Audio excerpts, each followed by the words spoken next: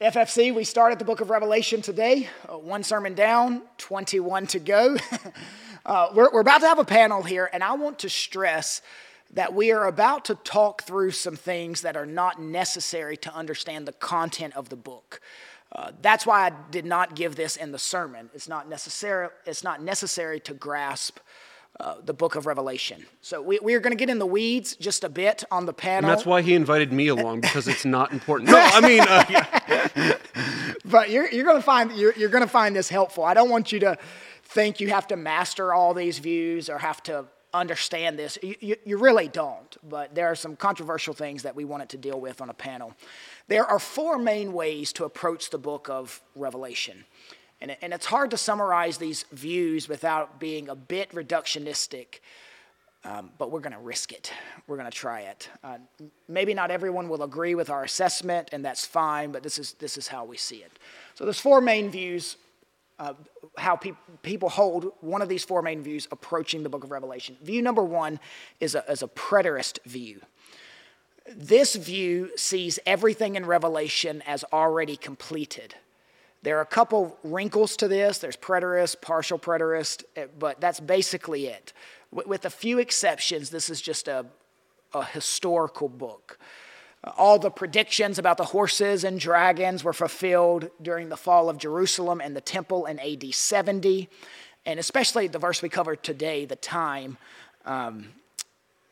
it will come soon. Mm-hmm. You know, it will come soon. So they take that it's coming soon. AD 70 was the destruction. Yes. And so R.C. Sproul, there's some good brothers who love the Lord. We quote all the time. Yes, hold to this. R.C. Sproul. And we have some folks in our church, I'm sure, that are preterist as well. I'm pretty positive of that. But Dan, are you familiar with this view? What do you think about it? What do you like about it, not like about it? I wasn't quite as familiar with this before until last few years, but some great theologians have believed this. And as someone who loves history myself, I can see at least they have a point that probably some of the events were pictured by AD 70. There just seems, of course, any kind of disaster and could fit in history, yes. Could fit with that. But I think there's probably some, I certainly wouldn't commend being a full preterist, certainly to those who would deny that Jesus is going to return in literal form. That's where I don't think you can still claim to be a Christian, yes. But you could be a full preterist as far as interpreting Revelation, but still believe what the rest of the New Testament teaches, that Christ is coming back again. There will be a final judgment, and one of two fates for all of humanity based on whether you accept Christ or not. Partial preterist is mainly what we're dealing with here. Exactly, exactly. I think there's some value, but I wouldn't hold to that rigidly as I look at the book of Revelation. Right. I do like about that approach that they're always asking, how would the original readers have read it? And I'm imagining the original readers would have thought the whore, was wrong. Yeah. You know? Well, and there's good evidence that, historical evidence that the reason that there were hardly, if any, Christians in Rome when it was sacked in AD 70 is because people interpreting it very literally and reading the signs of the times, getting out of Jerusalem before the Romans destroyed it, that could have been the result of Christians saying, hey, maybe we should get out of Jerusalem here. Yes. So I certainly wouldn't dismiss preterism. I just don't think it's sufficient for the entire book necessarily. Yes, and I agree as well. My main hang-up with the preterist view is the dating of the book, because I think the book was actually written after AD 70. In the 90s, not in the 70s or earlier 68, than 70. Yeah. And so, but the whole view rides on the book being written about 80, 68. Yeah. And so I hold to a different view than that. But that's not a partial preterist. It's not a heretical position. R.C. Sproul and others. Now, R.C. Sproul's with the Lord now, so I think he holds to my position instead of preterist, but maybe not. Okay, view number two is a futurist view. So preterist view and then futurist view. That is where chapters 4 through 22 are all future. There's some wrinkles there too, sometimes 6 through 22. But these events are all awaiting us. And this is the big dispensational view. I call them dispies. There are some crazy dispies, but then there are some that are not crazy, okay? And their positions are not wild. I don't want to deal with the crazy, but the legit view here that John MacArthur holds, Stephen Davey holds, I read after these men a lot, They really boast of the literal interpretation. This has been the dominant view for quite a while. I'm guessing the Scofield Bible had an influence in that as well. But are you familiar with this view? What do you like about it? What do you not like about it? Yeah, well, I would imagine, like, I was growing up in very much dispensational view of this, and I think there's some value, definitely value to that. And the futurist view, I definitely agree with that certainly there's good chunks of the book of Revelation that are still future to our time during this time. I mean, to me, it clearly is talking about the end of human history and the beginning of Christ's eternal kingdom. Yes. Good Christians can disagree about the chronology, the timing of an event, how much has already occurred and how much is yet to occur from where we are here in the 21st century. So I definitely believe that at least some aspect of the book of Revelation is yet for the future, even from our perspective. I agree with that as well. The futurist view often says, if the plain sense makes sense, seek no more sense. Now, I do think a weakness with that view is at times they ignore the genre. They ignore apocalyptic literature. And I read a lot of dispensational commentaries, and they're really just really hard on the other views. We're the only view that does the literal interpretation, and I'm like, but you don't always. Jesus had a double-edged sword. Are you going to follow that literally? No one does a strict literal interpretation throughout the whole book, and I do think theological gymnastics happen in that sometimes. And then some people might be cautioned, like, oh, do you not believe in a literal interpretation of the Bible? Listen, we believe in taking literal things literally, yes. But you cannot deny that throughout Old and New Testament there is symbolic language. Yes. Now, we can't use that as an excuse, as some people do, of just throwing out any inconvenient passage that isn't fit with the times or that is hard to accept. Certainly not that, but we even the most literal person has to agree that there's figurative language. Even when the Bible talks about the sun rising, we could all, be pedantic and be like, oh, well, technically the earth is rotating on its axis. Right. But listen, we use we know figurative language, and certainly in some of this apocalyptic and prophetic literature, just think of the book of Ecclesiastes and all the wild visions there. Clearly, there's a lot of symbolism there. And so it's not disregarding a literal interpretation of the Bible to realize that the Bible contains symbolism. Yes. So you take figurative language figuratively, you take literal language literally, you recognize the importance of symbols, and then you just have charity to your other Bible-believing Christians who believe in inerrancy, believe in the gospel, but might interpret symbolic language differently. Yes. I always say, like, historical grammatical interpretation. Like, you don't do literal, a historical grammatical. I'm recognizing the genres of Scripture. Right. Yes. Okay, view number 3 is the historist view. This sees the book of Revelation as revealing the history of the church. Most of the reformers, your Anabaptists held to this. Pretty common Protestant interpretation for a while. Whitfield, Wesley, Wycliffe, Huss. Wycliffe and Huss thought the office of the Pope, was the Antichrist. People who are about to be burned at the stake. Yes. I could see how they might think that was the corrupt power, the dragon, the beast, and everything. Yeah, but again, it just shows how we can be have historical blinders on and think that our time's the worst. And of course, the supreme evilness of Hitler and his regime. I'm reading Rise and Fall of the Third Reich right now. Absolutely evil, and rightly understood as the epitome of evil. You can understand how Christians in the 30s and 40s thought Hitler might be the Antichrist. Yes. And so there's historical development often. The historist view will do it where it's starting at Christ's resurrection. And they think you can find the year 1200, that you can find the year 1450 in the book of Revelation. And usually they line it up with the Western Church. Right. And so it's interesting. Let's see here. They see Muhammad as the fallen star, and Alaric the Goth as the first trumpet, Elizabeth I as the first bowl. And so you often hear about Laodicean age too, that type of stuff. So what are your thoughts? Honestly, this would be the one I'd be most tempted to of my own nature, because I'm a history geek. I love history. Yes. I love studying history. I love timelines, knowing where everything fits together. So I could totally see myself being drawn to this, but it's actually the one I think is the least likely.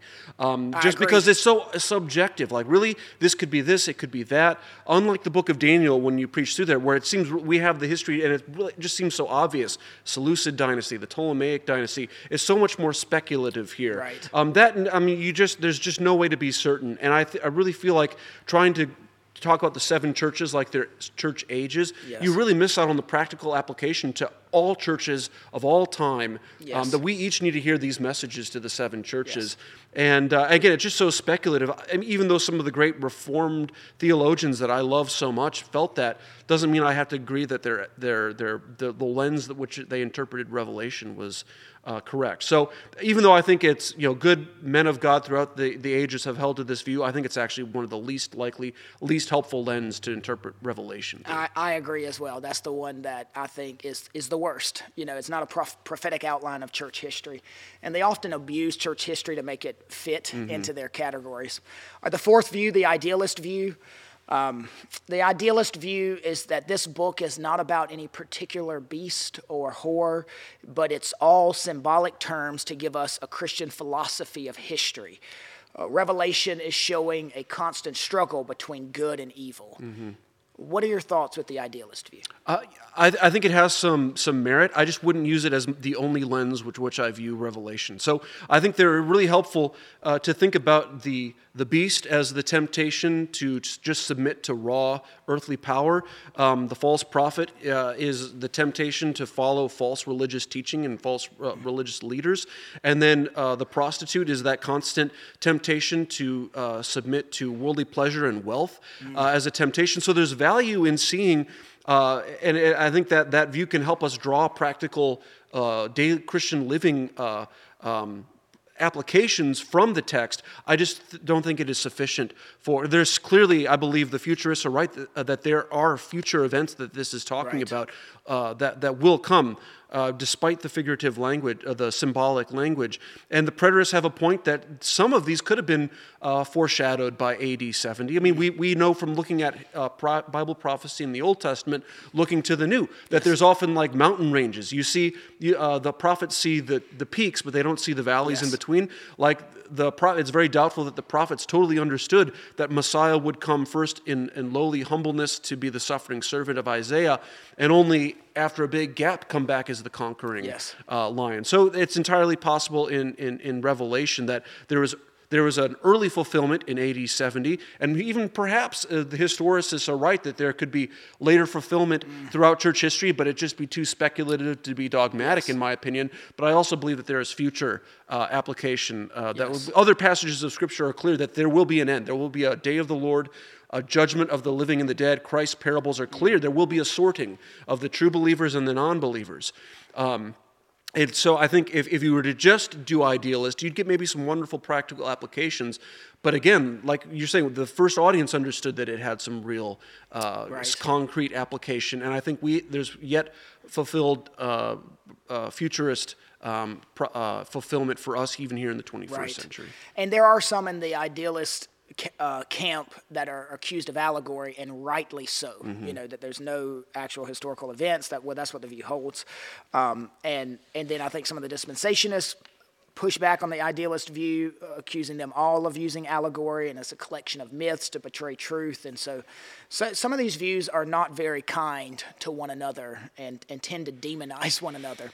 But view number one, you have what was it? Idealist, and that's R.C. Sproul. The preterists. Preterists. I'm sorry. Yes, preterists, and that's R.C. Sproul. View number two would be your futurist. Futurists, and so that's like your J. Mac, John MacArthur, and then your view number three, historicist. Yes, and then that would be the reformers. Yeah, a lot of the reformers and especially they saw the the Antichrist and the beast as the papacy and Rome. And then you got your idealist, that would be like your Graham Goldsworthy, your G.K. Bill, who actually wrote, I think, the gold standard on Revelation. And I think this view, the idealist view, is the one that's growing now. I think it's becoming more and more common. But there are different names for these views too. It could be. Some people have termed them past, continuous, future, and timeless. But would you just tell me the four views? We just listed brothers that we agree with and love and quote often around here. What do all these positions have in common? I guess those that are believers in Christ and hold to the inspiration and inerrancy of the Scripture, they all believe that Christ is coming back literally, Yes. and that, as I remember hearing Mark Dever preach on the second half of Daniel, in the end, God wins. The great comfort is, regardless of how you feel like all these events are going to shake out, God has it planned down to the very detail. And I think he intentionally does not want us to know the details. You'll get to it eventually, but there's that passage where 7 thunders utter something, and John's about to write it down, and the angel says, no, don't write that bit down. Right. So the idea that we have to know all the details, where we are in history, I just think that is mistaken. But I like how you're focusing on what does it say about Christ. It is the revelation of Christ. It is not the revelation of end times prophecy for the sake of it. And I liked how you were talking about the meaning of apocalypse is revealing, which is so funny because today we associate it with a disaster. Right. We think of zombie apocalypse, Yes. where brain-eating dead people are trying to take over the world. Or for the longest time during the Cold War, we talked about the threat of nuclear apocalypse. Apocalypse is a revealing. It's not an end times disaster. Yes. So even that has been so much shaped by... now, will there probably be some end times disasters? I think so, but it is ultimately a revealing of Jesus Yes. Christ. So, there's a danger. You guys may ask, why don't you present these 4 views in a sermon and then tell us which one you hold and then work through the book? Well, I think it's dangerous when you start with a system and then go to the Bible. Let the Bible develop your system. Some people have had church splits over this, end times and Revelation and all of that madness. We're not nervous about that. We have a mature congregation here, and we've spent a lot of time training our people how to historically, grammatically walk through the text. Let's talk about where you stand, what view you stand, what view I have. I don't really like to show my hand and let people know where I'm coming from, because then if you hold to one of the others, then you're like, you just Tune turn us it out. off. Yeah. So I don't like to tip my hand, but if you are going to pigeonhole me and force me, I would say I hold to view number 5. And you're like, wait a minute, I thought there were only 4. There's actually a 5th view. You want to talk to us about that? Yeah, I mean, it's called the eclectic, or it just basically believes that there's a combination of benefits from the others. Maybe not as much the historicist. Both of us agree, it's not like it's invalid, but it's... Did I say historist earlier instead of historist? I honestly... I may have. All right, go ahead. Historist, I'm not exactly sure which it is. It's just, extra syllables in that. If there is a debate on pronunciation, I'm pretty sure you're right on that. Yeah, whatever. But there's the other 3 positions. So your partial preterist, not the legit preterist, but your partial preterist, your futurist, and your idealist, you see some merit in. I see, a value of the combination of it. And honestly, if folks are wanting to do a little bit more study on this, one of the things I did to just kind of prepare for today is the ESV Study Bible in the Intro to Revelation has a wonderful breakdown of these 5 different views that we're talking about, as well as the different views on the millennium, as well as D.A. Carson's NIV Study Bible. Has some really excellent stuff. Just basically explaining these 5 views, but also making the important point that I think we need to understand is that you can be a gospel-believing, Bible-believing Christian and hold the various ones of these. Or you can be like kind of you and I, still working through it. We want to just continually be learning and letting the Scripture shape our views. And so, and it's one of those things, some people can be taught either in Bible college, or they had an influencer pastor who I'm sure was a gospel preaching person, but they would give you the indication that it's really important that you figure out which of these you are, yes. or that you hold to theirs, and they'll actually you explain that you're still working through it, and they try to convert you yes. to their view. Why it's important to be a dispensationalist, or I've had other friends in the other camp actually yes. act like dispensationalism is borderline heresy. I'm like, right. no, come on, guys, let's just yes. this is not the gospel here. Yes. It's not unimportant, so I don't believe in just acting like it doesn't matter at all. Yes. We should always grapple with Scripture and take heed to what great men of God have always thought about it. But yeah, our big point is here. If you look at the statements of faith for this church, the New Hampshire Baptist Confession, the statements on inerrancy and biblical manhood and womanhood, you'll notice that they don't require you to have a view on end times eschatology, other than that believe that Jesus is coming back. Right. And so if we felt that this was a test for Christian fellowship, it would be in our doctrinal statements. Right. And so you don't have to hold to one or any of these views necessarily to be a member of this church, and we certainly don't, because we don't believe that it's necessary for salvation. I actually do not like the views at all. I think it hinders. I really think it hinders. I think it complicates it. That's why I wanted to emphasize to you, I don't think it's necessary for you to understand the book. I think it further complicates it. And again, it's just making you commit to a system and then go to the Bible. I also hold view number 5, which would be more eclectic. That's letting each of the 3 positions interact in such a way that their strengths are maximized and their weaknesses are minimized. We didn't create the eclectic position. The eclectic position is out there. Mounts holds to that. He's a well-known scholar. I think the strongest New Testament theologian of our day, Tom Schreiner, the Southern Seminary, holds to that. Tom Schreiner is another example of someone that changed. He held to a certain position and then preached through the book of Revelation and changed. The Bible changed. Which shows amazing humility to be like, you have published books. Yes. saying one view, and then to just be like, hey, the scriptures changed my mind. Praise the Lord. We all ought to be that humble that we're willing to again, like we were talking about the Protestant Reformation in my church history class this morning, is be willing to be like, hey, what do the scriptures say? And evaluate my traditions and what I've been taught according to Scripture. That's what we should be continually doing, not just a one-time thing. I agree. Osborne is another theologian who holds to that, but all of them have redeemable elements, or at least the 3 for sure. I wanted to read you something by Tom Schreiner, and he talks about he holds this eclectic approach. The approach taken, this is out of his commentary, the approach taken in this commentary is a combination of the preterist, idealist, and futurist views. Revelation was written to churches in the first century who understood and were edified and challenged by the book. The idealist view rightly sees the prophecies as consisting of patterns and correspondences, so that was prophesied relates both to the first century and to all the churches throughout history until God consummates his purposes and plans. I will argue that the pattern or correspondence character of the prophecy helps us see how the words of Revelation spoke to the first century, the church throughout history, our time, and the end of the ages. At the same time, the idealist view must also incorporate what you said, the future, into its reading, for John forecasts also the denouncement of God's purposes in history.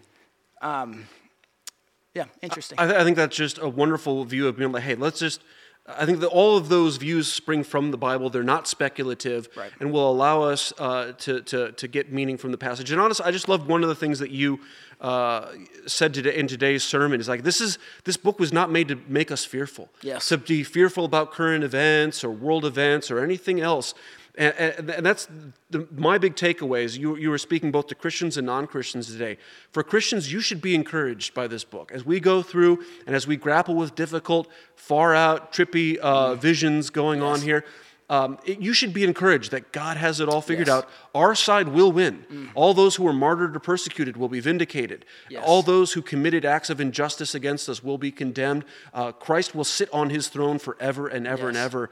Amen. And that'll be our great encouragement. And for non-believers, I'm glad you spoke to them today, but they need to be warned.